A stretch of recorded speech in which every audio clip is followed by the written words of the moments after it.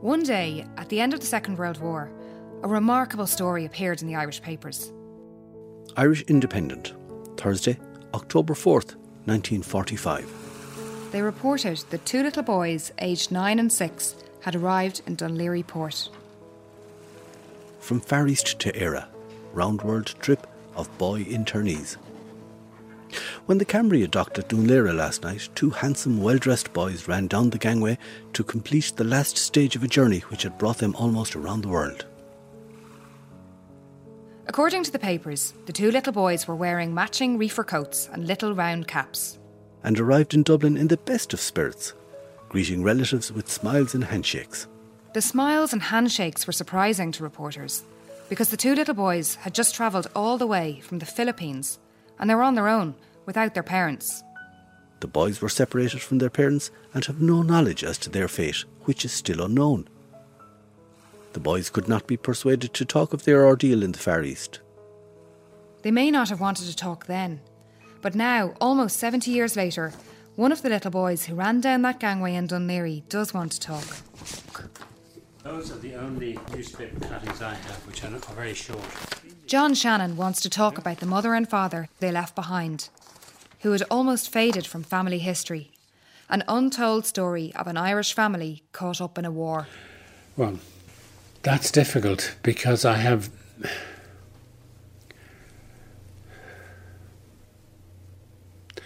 don't have very clear memories of them.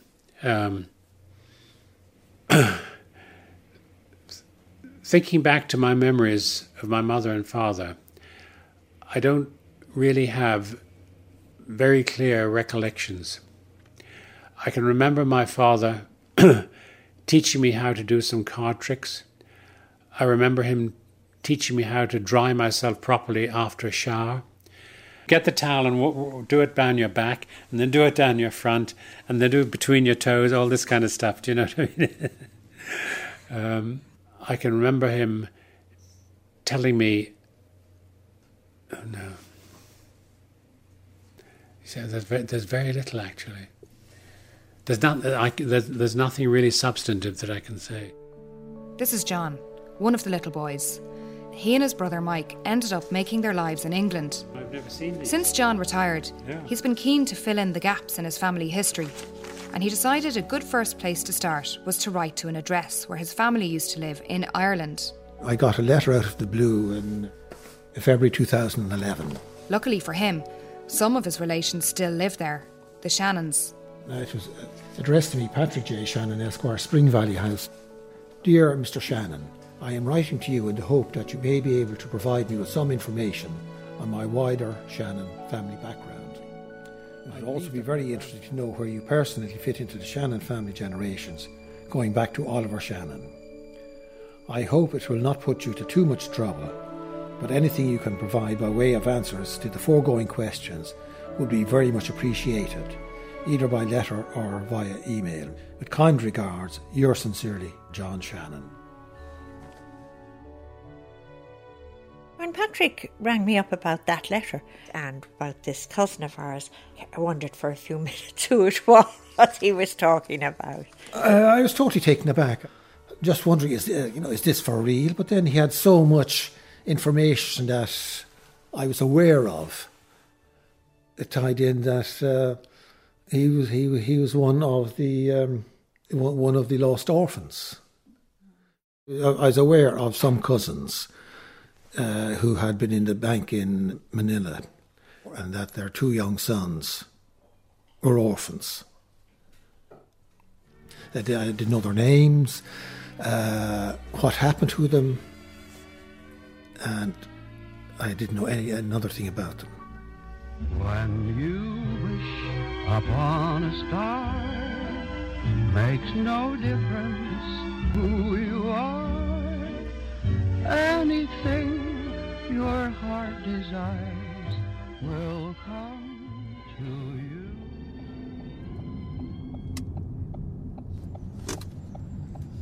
The place that John wrote his letter to is this Georgian house called Spring Valley. There's a big driveway up to the house with cows grazing on either side.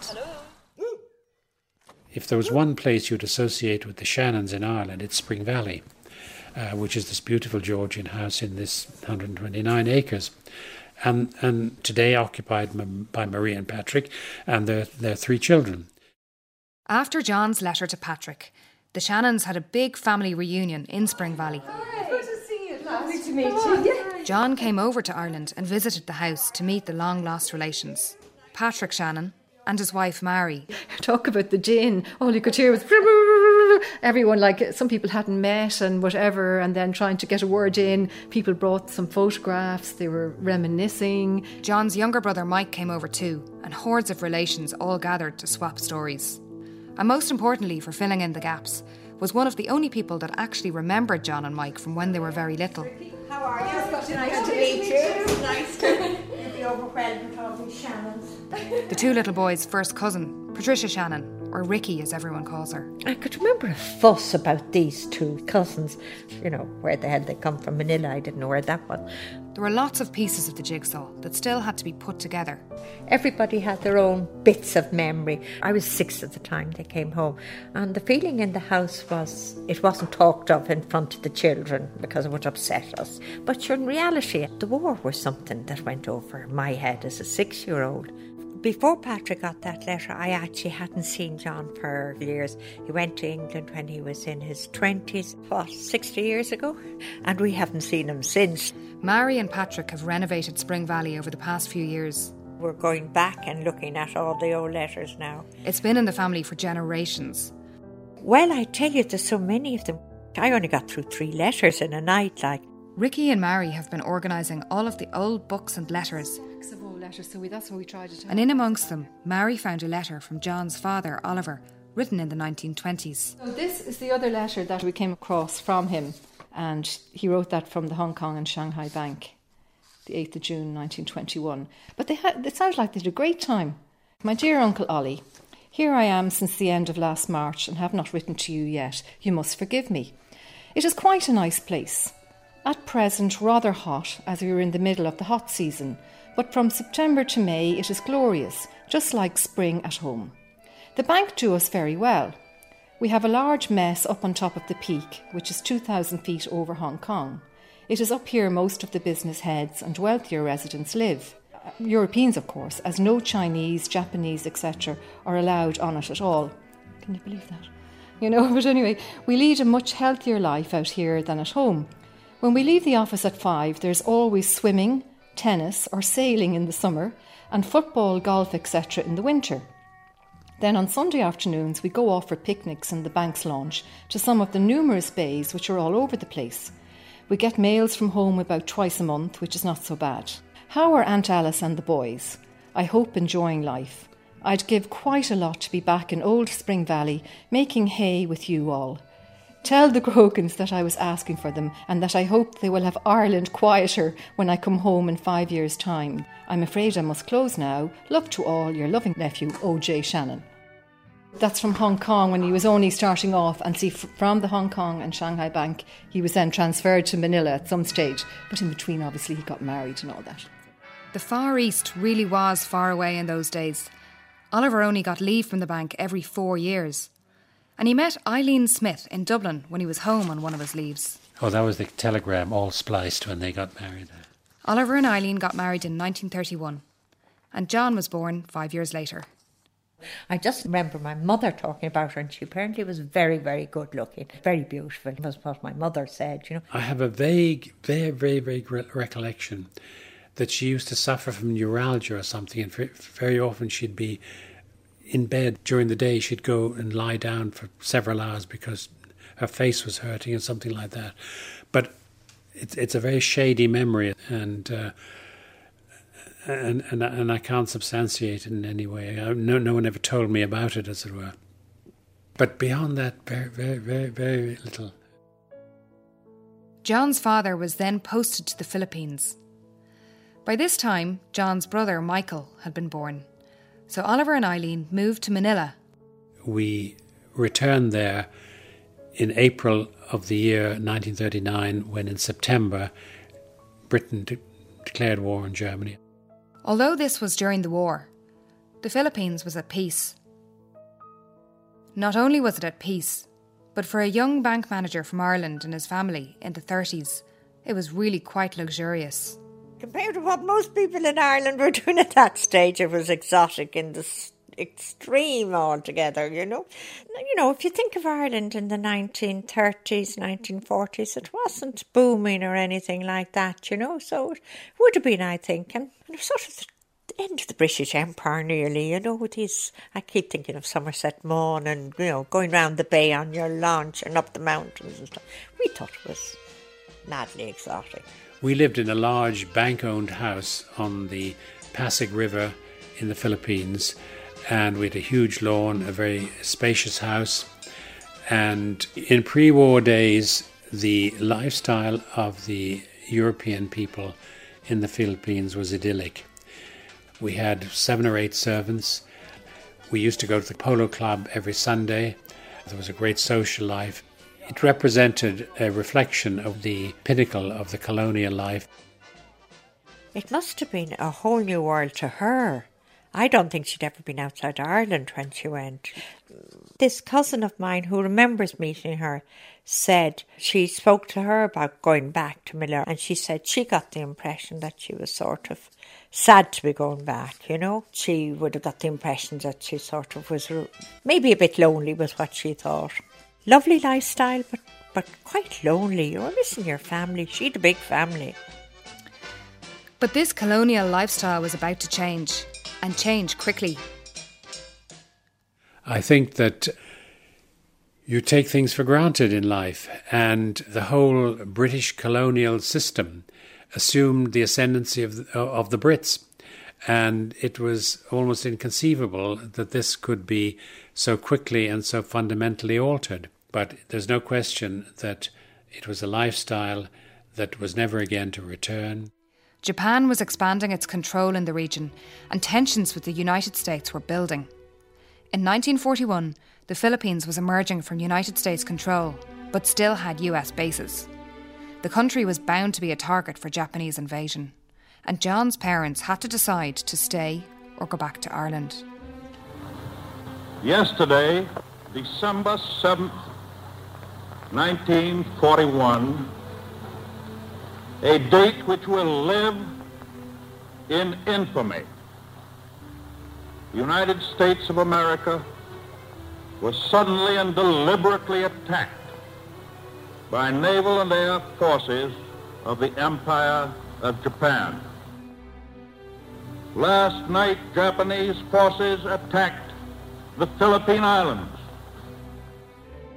They could have left before the Japanese invasion, but I think that it was a revelation to everyone how powerful, how organized, and how well planned the Japanese invasion of the Asia-Pacific area proved to be. Since the unprovoked and dastardly attack by Japan, a state of war has existed between the United States and the Japanese Empire.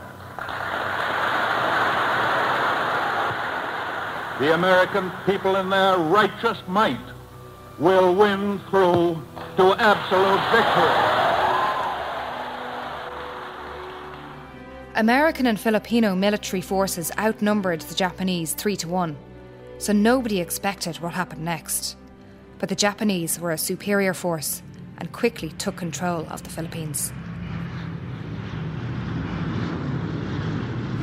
We were there through the initial period of the bombings, and I remember my father somehow securing a huge cross-section of a sort of irrigation pipe which he viewed as an air raid shelter and which he surrounded with sandbags. And when the air raids occurred, that's where we went to. The bank shut down completely. Once the Japanese invaded, the Hong Kong and Shanghai Bank ceased to operate in the Philippines. I remember vividly when the Americans finally withdrew from the Philippines into Bataan and declared Manila an open city. They opened the oil wells and poured the oil into the Pasig River to avoid the Japanese taking that oil, and they set it alight. And there was one night when the whole river from side to side was a complete sheet of flame. And my father and our houseboys and servants, stripped to the waist with wet sandbags, lined themselves up along the edge of the river to beat back the flames for fear that they would catch fire on the lawn and ultimately threaten the house. That was my first and most vivid memory of the war, and it was a very terrifying experience throughout that night, but they did succeed in keeping the flames from catching fire on our property. The Japanese rounded up American and British civilians and interned them in camps. The Shannon family, however, were spared the camps because they were neutral Irish, which might have been some comfort to their family back in Ireland, but communications were bad. At first they possibly felt secure, but I think things got more and more difficult. But they must have wondered what was coming, you know. And telephone communication was bad. And my grandmother, I do remember her saying that she hadn't heard from them for months, so the mail wasn't getting through, obviously, either, you know. There were more important things than the post home. I remember asking my father who was winning the war, and he said, "Please remember that we are Irish and we're neutral and we do not take sides, and it would be dangerous for us to take any position or to talk about supporting the Americans or opposing the Japanese or anything like that. So don't talk about anything like that." To the best of my knowledge, my parents were the only Irish staff there. The rest of them were British. They were interned in Santa Tomas initially, and they didn't have a particularly pleasant time. There were gross shortages of food, medical supplies, and so forth. A number of people died. Those who tried to escape, if they were captured by the Japanese, were executed. But they did, in most cases, survive. All of the British bank colleagues were locked up in camps, and one of them, Ronald McIntyre, later wrote a report for the bank about that time and how helpful it was to have Eileen and Oliver, whom he affectionately referred to as Paddy, on the outside. Paddy Shannon and his wife Eileen both had Irish passports. Assuming they would be interned, Paddy drove his wife and their 2 small boys into Santa Tomas in their blue Pontiac car with the Irish Republican flag painted on the windshield. But on realising that Ireland was neutral in the war against Japan, they drove out again. Many of the bank staff owe their health and maybe their lives to this incident. Paddy and Eileen devoted most of their time on the outside to obtaining money and food for those of us who were interned. Eileen Shannon spent time visiting various bank families and others. She was cheerful and brave. This was the last time I saw her. Eileen had her face slapped by a Jap sentry for failing to bow to him on one occasion on the outside. Despite the Shannons being careful and being neutral, it wasn't enough. Manila became too dangerous, and Oliver and Eileen decided they needed to leave the city. We were eventually turned out of our bank house by the Japanese, who took it over, requisitioned it for military purposes. But my father then decided that it would be prudent for us to move from Manila up to Baguio, the resort city of Baguio, in the mountains. We went up there by car with as much of our belongings as we could manage. Their new home was a mountain resort town, a bit like the Indian hill stations, where people would retreat from the heat of Manila during the hot season. It was 1942. John was 7 years of age. Life had a sort of normality. The family were together. He even went to school. I was in school, and local Filipino children were forced to study Japanese. Because we were neutral, I did not have to go to Japanese lessons. When you passed a sentry at a checkpoint, of which there were many in Baguio, you had to bow to the Japanese, and if you didn't, they would either take the butt of their gun to you or slap you or something like that. After 3 years, the fortunes of war shifted and the Americans returned to take the Philippines back. This is the voice of freedom, General MacArthur speaking. People of the Philippines, I have returned. This new stage of war meant civilians in the Philippines were suffering from the bombing by attacking Americans and retribution from retreating Japanese. For the Shannons, they were turned out of yet another house. A woman who lived locally in a shop called Mrs. Ickart offered them accommodation. I assume that when we were turned out of our house in Baguio, Mrs. Ickart said, well, you're very welcome to come and stay in my shop for whatever accommodation we can provide you with there. The Shannons agreed to move in with Mrs. Ickart.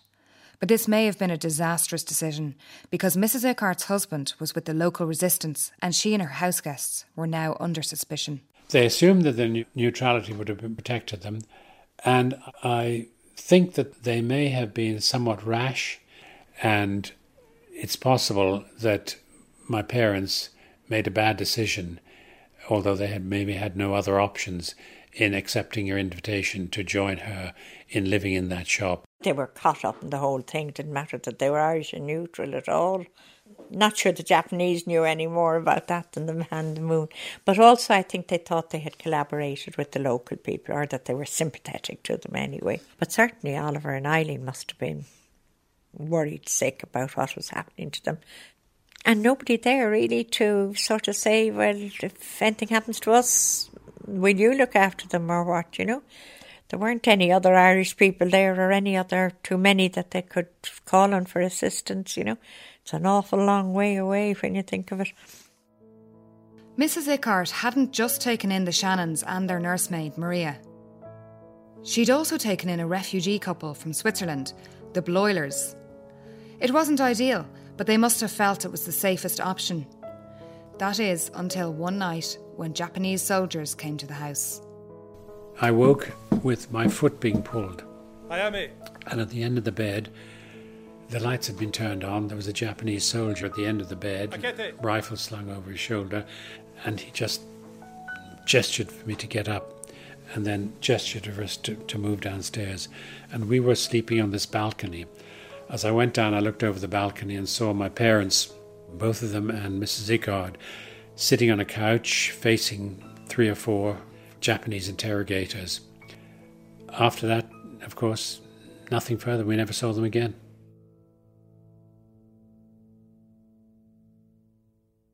We were herded into the bathroom. That's the Bloilers, their children, myself and my brother, and a sentry was posted on the door. And we seemed to be there for an interminable time until eventually the sentry said they were departing and we were not to come out for another hour or 2. I can't remember exactly. And when we emerged, my parents and Mrs. Ickart had gone. One of the things my mother always used to say, that next morning when they managed to get out of this room, that they found my Uncle Oliver's, that's John's father, passport on the floor. Now all along they had been sort of, I think, thinking that because they were Irish they were going to be immune to any involvement in the whole Japanese invasion. John and Mike still hoped they'd see their parents again. The Swiss man, Mr. Bloiler, set out to find out what had happened. Bloiler then went to the local police headquarters or the military police headquarters to ask what was the situation and what was the reason for the arrest of the Shannons, and they professed to know nothing about it, which he didn't necessarily believe because the Japs were well known for adopting this we know nothing sort of situation. And he was unable to ascertain any further information. John's father, Oliver, was 46. His mother, Eileen, was 42. Tragic. And the great irony is they were neutrals, you know, Ireland was neutral. They had no quarrel with the Japanese. We were already under intensive bombing, and it must have been quite quickly that Bloiler saw the town going up in flames, and the Japanese were reputed to be shooting reprisals every time there was an American raid. And he decided that it was no longer tenable to stay safely in Baguio, and that great though the risks might be in leaving Baguio and setting off into the unknown jungle, that offered a better likelihood of survival than staying where we were. And I think he was probably right. Bloiler, in the absence of my parents, was kind of the senior person there. And then with my brother and myself and Maria, he and his wife and their children, and that was our little party, as it were. And so we set off into the jungle and the mountains. But to get to the jungle, the first hurdle was getting out of town and past a Japanese checkpoint that was blocking the road. As we approached it, we could see everyone being turned back. And when we got to it, I saw this man who I recognized, and he recognized me. The man was a Japanese school inspector who oversaw the Japanese lessons in the school. And he remembered John. And when he saw me and he saw our little group, rather than turning his back, he waved us through. And I think that if he had not done so, the likelihood of our survival would be virtually nil. We just made our way towards the Manila direction in the anticipation that that's where we would encounter the pro-American guerrillas and ultimately the Americans' lines as they were advancing up. We literally had the clothes we stood up in. We had no possessions whatever, because we were simply walking on foot, and we couldn't carry baggage or anything else like that. It's very mountainous terrain with a lot of pine trees, and as you got lower it was more jungle-based, as it were, quite rough. The problem was that it was safest to travel at night because you wouldn't find the Japanese, but it was also not very practical because you couldn't see where you were going and you didn't know exactly which direction you were going in. So what we tended to do was in the heat of the day rest up, because one, it was difficult to walk in the maximum heat, and then as it grew cool in the evening, to walk as long as one could until it grew dark. So one was, to an extent, walking into the darkness, as it were, but then when it became pitch black, you stopped because you couldn't go any further. There was very little food and we were very hungry. And the main challenge was to find water.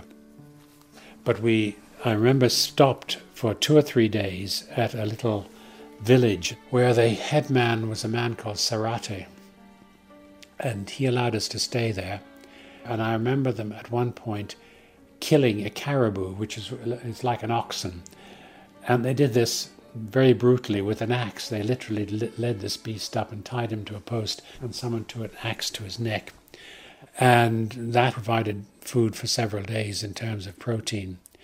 We then moved on, but according to Maria, subsequently the Japanese went into that little village, and Sarate and his people went into a cave, and they were shouted at by the Japanese to come out, and they were too fearful to do so.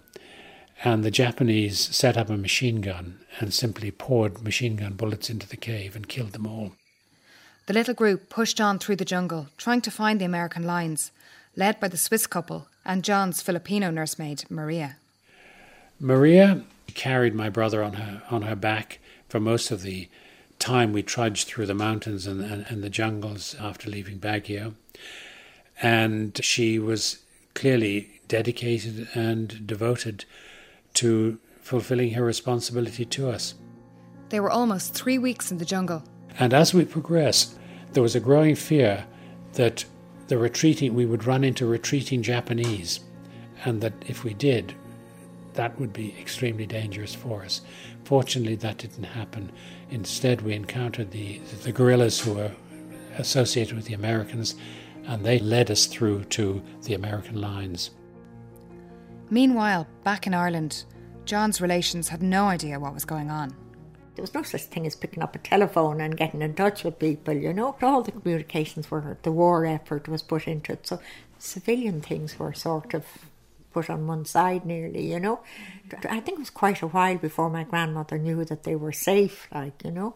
They hadn't heard for months from any of them, so that they were getting anxious in Dublin about what was happening. And at that point, the Americans took charge and they set up a tented refugee camp. Well, I guess they tried to ascertain what to do with these people. And I can remember that the Americans set up an evening cinema where they had a huge screen and they projected onto it, and they'd set up chairs and you could go and sit and watch US movies, which the first time I ever saw a movie was in the camp. And they used to have a feature film and what they call shorts. You'd have a lot of little short films. And one of them was a sort of sing-along thing where they had the words coming up and they had the music. And one of the ones I remember was, what was it now? If you could wish on a star and something you are. When you wish upon a star, as dreamers do.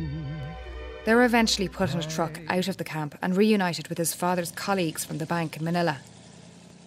But I still remember my grandmother saying that hopefully they'd hear better news of Oliver and Eileen, the parents. I think they were hoping against hope. They were up the mountains and hadn't been discovered nearly. I don't remember particularly asking repeatedly about them. I think that on the other side, we were being told, don't worry, a lot of people have been missing. Investigations are going on.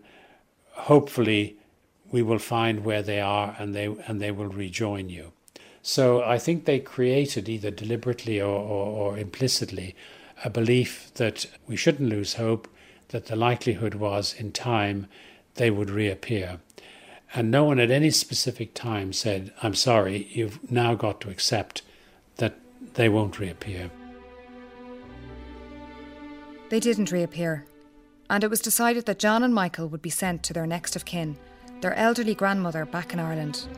Eventually a boat became available for the first leg of the trip, an American troop ship, the President Jackson, which set sail from the Philippines for the west coast of the United States. That was a wonderful experience because the Americans' Navy looked after us very well. We had ice cream unlimited, which we never had in the Philippines.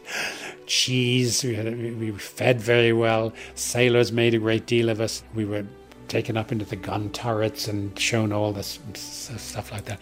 So it was very exciting for us as for me certainly as a young boy. You didn't know with certainty that you were an orphan. You kind of semi-hoped that something would happen. Meanwhile, you were having a whole range of new experiences. I remember in New York seeing an escalator for the first time, which was mind-blowing, going up in a lift 40 floors and so things like that, You had no experience of anything like that before. Anyway, we finally arrived in Seattle and then embarked on a train journey across the United States. And in fact, the war had not quite ended at that point because in the middle of that train journey, took 3 days to cross the United States. The surrender document was finally signed in Tokyo Bay. And this news came through, and at one of the stations the train was halted and there was a huge celebration of the end of the war with Japan. And then the journey resumed and we arrived in New York. And then it was a question then how you got from New York to England. And there was no immediate transport to do that. So we were sent to colleagues of my parents in Connecticut, the Mackenzies, and we stayed there for at least 2 or 3 or 4 months while we waited for the availability of a passage to England. John shows me black and white photos of himself and Mike, 2 happy-looking little boys smiling and playing in the sea at Connecticut, where they were looked after by the American friends. When we embarked on the Queen Mary, my dominant impression was the huge size of it. You could walk from one end to the other and it would take you 20 minutes for a little boy. The next leg of the journey, from America to England. There was no fresh water. You had to bathe in salt water. They only had drinking water that was not salinated. And there were still guns on the ship. Anyway, on the Queen Mary, we crossed back to Southampton. And we were in London for a couple of weeks while they contacted my grandmother and aunt in Dublin. So it was decided that they would take us to Holyhead and then give us into the keeping of the mailboat crew to take us to Dunleary. So they duly did that. We boarded the ship and we went to Dunleary and we were met there by my grandmother, my aunt, and an aunt on my mother's side. And then we went back to Frascati and our new life began. They went to live with their granny and their Aunt Mary in Blackrock in Dublin. It was completely new. We basically didn't know each other, and they were strange people, and my grandmother was a very sort of grand lady. She was fluent in French, and when she didn't want us to understand something, she'd say something in French to my aunt. My grandmother was, I can tell you. She was a very Victorian lady, but terrific, actually. I was very fond of her. My father used to refer to them as the rich relations. And, well, that's, I never heard him called anything else. And as you rightly say, the lady they were visiting was a rather formidable old lady. And Marie tells me that we had the reputation of being the rich part of the family who lived in Frascati in Dublin. We were far from rich. In Frascati there were these 4 enormous portraits up on the wall, and she had very good silver, I can tell you. I can remember that even as a child, sort of. But so she had a lot of the trappings that went with it, but no money. Their grandmother was in her 80s and she died less than 2 years after they came back. Financially, the bank looked after the boys' education, and they went first to nearby Blackrock College and then to an exclusive Jesuit boarding school in England, Stonyhurst. John was a brilliant student. He was always being dangled over us as a model of, you know. Mike was into sport and not a bit interested in studying or anything of the sort, you know. Both boys ended up in England, making their lives and getting married there. So when I left Ireland, there was really no one to go back to. They had last seen their parents sitting on a couch in Mrs. Ickart's living room in the Philippines. After that, there was no further news. There's this sense that everybody just got on with things. Even though people knew what had happened, nobody ever sat the boys down and told them the details. But in 1957, one of their father's colleagues from the bank, Ronald McIntyre, went back to the Philippines. My wife and I were having lunch in Bontoc, northern Luzon, one day in 1957, en route to the rice terraces. There were 3 Filipino lawyers at the next table with whom we conversed. One turned out to be the Baguio city fiscal, who had heard about the Shannons. He said he had always known that the Japanese shot the Shannons in the street near the house in which they had arrested them. It is a sad and gruesome story about a wonderful family who did so much for the rest of us and who must have suffered a great deal themselves before they were murdered. John himself didn't hear about this until he visited Nora McIntyre in San Francisco just 10 years ago. By that time, I'd obviously assumed that something had happened, that they'd been executed. But it was she who for the first time said, "Oh, no, we know what happened. They were shot." This Manila lawyer we talked to said, yes, he knew for certain that the Shannons and Mrs. Ickard had been shot very soon after they'd been taken from the show. And then subsequently, when I was going through all these letters to and fro from the bank and other people, I stumbled across this thing where that had been reported in one of these letters. And obviously my aunt must have come across it, and she chose not to tell us. I don't blame her for that. In one sense, although I won't say I was relieved to hear it, at least it definitively brought the thing to an end. You knew what had happened, rather than wondering, did this happen? Were they killed in an air raid? Did they die of malnutrition? Were they thrown into prison? You know what I mean? At least you knew definitively that had happened. I think the worst thing in their minds, I think, once they were taken and led away, what were going to happen to their sons? If something happened to them, who was going to look after their sons? That must have been one of the biggest burdens that they had. I think it's certainly made me feel more pressure and responsibility to knit the family together and to keep them in contact, and particularly with my son and daughter, to have their children relate to each other and be friendly cousins and so forth. Yes, I think that's very important.